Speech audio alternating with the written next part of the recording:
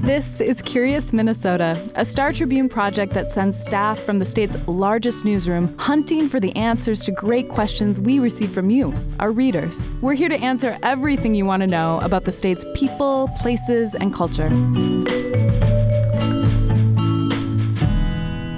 Welcome to Curious Minnesota. I'm your host, Eric Roper. First, I just want to thank everybody who has completed the survey that we mentioned on the last episode. Every response went straight to my inbox, and honestly, it has been so encouraging to hear from listeners from Minnesota and around the world. Some of the written feedback in particular was very touching, and I'm glad that so many of you are enjoying this show. The survey is still open, so please fill it out if you haven't already. It's super quick. 8 multiple choice questions and 1 optional written question, and we really appreciate your input.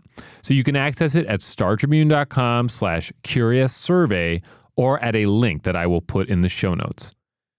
Okay, on to today's show. We talked on the last episode about the Twin Cities penchant for stucco homes. Today we're addressing another housing-related question, this one involving windows. Reader Eric Holmstrom wanted to know how Minnesota became a hotbed of window manufacturing. After all, 2 of the nation's most well-known window companies, Marvin and Andersen Windows and Doors, are based right here in Minnesota. We're talking today with reporter Nick Williams, who dug into the history of Minnesota's window-making industry for Curious Minnesota. Well, Nick, thanks so much for joining us today. I was so sort of drawn to this question when you wrote about it. I mean, partly because you watch HGTV, you see these names, Marvin and Andersen. I was recently in the New York area on a highway and saw, I forget if it was a Marvin or an Andersen truck that drove by me. These windows are, they're kind of ubiquitous in the construction world. And so the question kind of was about, are we a window hub? So let's kind of get to that first. The question was, how did we become a window hub? But let's get to the question of, are we? Can we back that up? Are we really a hub of window manufacturing? The answer is yes. Mm-hmm. When you think about the entire U.S. and the many states we have that are known for producing certain things, Minnesota can claim that it's top 3, ranks number 2 in the concentration of jobs for window and door manufacturing, right behind Iowa. Iowa's the only other state, and of course they have Pella there, that ranks above Minnesota. Right, so Pella Windows in Iowa, that's another big name. Right. They're a big name. And then the fact that Minnesota is 6 times higher than the national average. Mm-hmm. In the number of jobs. The number of jobs. Then you also have the production of these companies. You're talking about over $1 billion in revenue for just the top 2, Marvin and Andersen. Right. Just those 2 alone, and over 20,000 jobs. Right there. So you don't have that many window and door manufacturing companies over $1 billion in revenue. Right, and that's why we see their name all over the place. Correct. And the fact that both of them are here in Minnesota with all those jobs, and then you have larger companies, smaller compared to the Andersen and Marvin because they're huge, right? Mm-hmm. But still multi-million-dollar companies that are here that employ thousands of people. Right. And we'll talk even later about there's a separate glass industry that comes into play here as well. Okay, so just to sort of set the listeners up a little bit, we're going to talk here about 2 timelines. We're talking about Marvin and Andersen, and we're going to jump around in time in the sense that we're going to go through one timeline and then the second timeline. That's kind of the best way we found to structure this. And this all kind of starts with something that we've talked about on this podcast already, which is our sort of lumber milling prowess. So take us back to, what is this, late 1800s or so? Correct. So late 1800s, early 1900s, the timber industry here is booming, right? Because we're shipping white pine all over the country. We're shipping white pines all the way down the river. Right. And that's going down to the south, other parts of the country. And that's when 1903, Hans Andersen moves here and starts the Andersen Lumber Company. Right. And this is originally in Hudson, Wisconsin, but it moves here pretty soon after that? Correct. Moved to Stillwater and then moved eventually further into Minnesota. But Stillwater is right on the state border right there. And this kind of gets to a theme of this story, which is that these companies didn't begin as window companies. They began as something and then evolved in both cases, right? Correct. And in both cases, they began as lumber companies. Correct. And with Andersen, the country's growing, homes, schools, hospitals, stores, these are all, popping up across the Midwest and the region. So people need wood rapidly. They need it ready to go to construct all these things. So Hans Andersen recognizes this and starts using machinery and equipment to rapidly make ready-to-go wood. Right. Now, with that, people wanted windows. They wanted glass for homes. They wanted windows and glass for stores and for hospitals. It's in demand. He gives the people what they want. Right. So the company gets good at making what you call in the story engineered wood, right? And then this kind of leads them into maybe it was the most profitable or whatever. This leads them into a more specific category of engineered wood, which is the window itself. The window framing, correct. Right. Correct.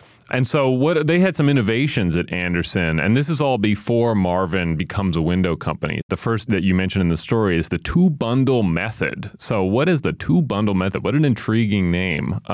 What is that? So this system that they created in 1905 allows windows to be assembled on site in less than 10 minutes. So we think about on site, off the truck, it arrives to wherever this crew is building a home or a store or a hospital or school.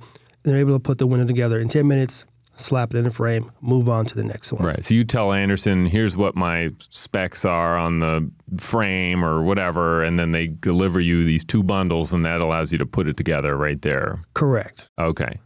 And now if you want to move, 30 years later. Yeah, fast forward 30 years later. First company to completely assemble a window unit in the industry. Okay. Arrives on site completely assembled. The crew just needs to put it in place and move on. And this is what we know today, but this is what Andersen is pioneering at the time. They pioneered at the time, yes. Oh, okay. And it's ready to go. It comes to the job site, all set to go, essentially. Correct. Got it. Okay. So those are pretty big deal. There's actually like some fun pictures on the story of one of those early casement windows being delivered. Okay. So now we've talked about Andersen. Let's talk about Marvin now. So for Andersen is Twin Cities based. They're in Bayport in that part of the metro. Marvin is in Warroad, Minnesota, which is where? That's in far northwestern Minnesota? Yes. My geography knowledge of the Midwest isn't so great, but yes. Okay. And so how does Marvin become this huge company in northwestern Minnesota? So 1904, George Marvin gets a job managing a grain elevator and lumber yard for a Canadian company. Okay. That company relocates, but George Marvin wants to stay in Warroad and starts his own lumber company years later. Right. We don't know exactly what year, but 1904 is when he came to Warroad. We know that. Right. But this is still just a lumber company, and it would remain so for quite a while, right? For quite a while. So 1932, we talked about Andersen creating this completely assembled window unit. Right. 1930s. Also 1930s, George Marvin's son, William, is called back home to Warroad to help manage the company. And what is he doing? William is working for General Mills. Oh, okay. Another at the time. Very large, recognizable company. Another very large Minnesota-based company. And I think that's just so interesting about this story, right? That the son is working for a big Minnesota company. I'm sure it was big at the time. It's big now. Right. And then leaves to go help his father start another legacy company in Minnesota, right? So Marvin's thought process, as told to me by Christine Marvin, his granddaughter. Right. So this is still a family company. Still a family company, still run by Marvin's.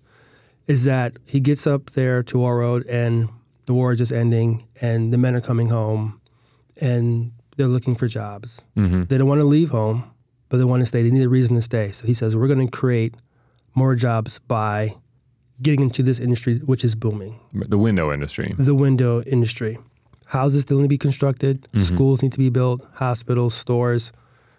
Fast-moving country. We're going to be a part of that. Right. Now, keep in mind, at the time, they were also making things to help during the war. Right.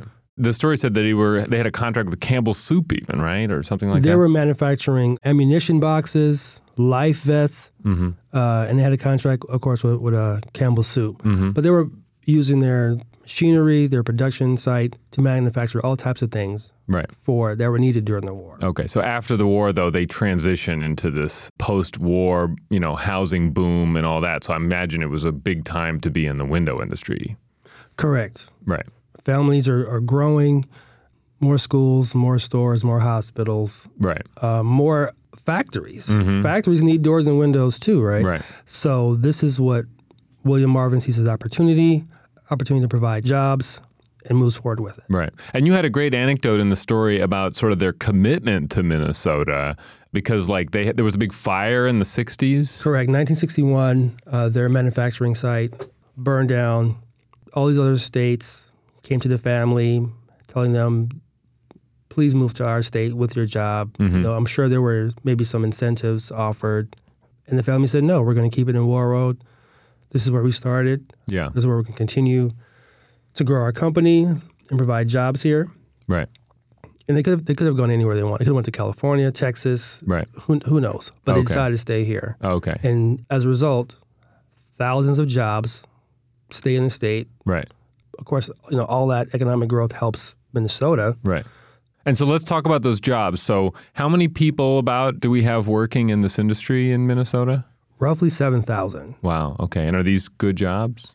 They're making about, on average, $85,000, $86,000 a year, which is Okay. above the state median. Okay. And what's interesting about this is that when we talk about the window industry, there's the window manufacturing jobs, but then there's actually a glass industry that is supported by this because, even though like Andersen, for example, is making windows, they're not making the glass that goes into the windows. They're outsourcing that. So what's that all about? Or what do we know about them? So Andersen, for example, have a partnership with Cardinal Glass, which is a Twin Cities company. Okay.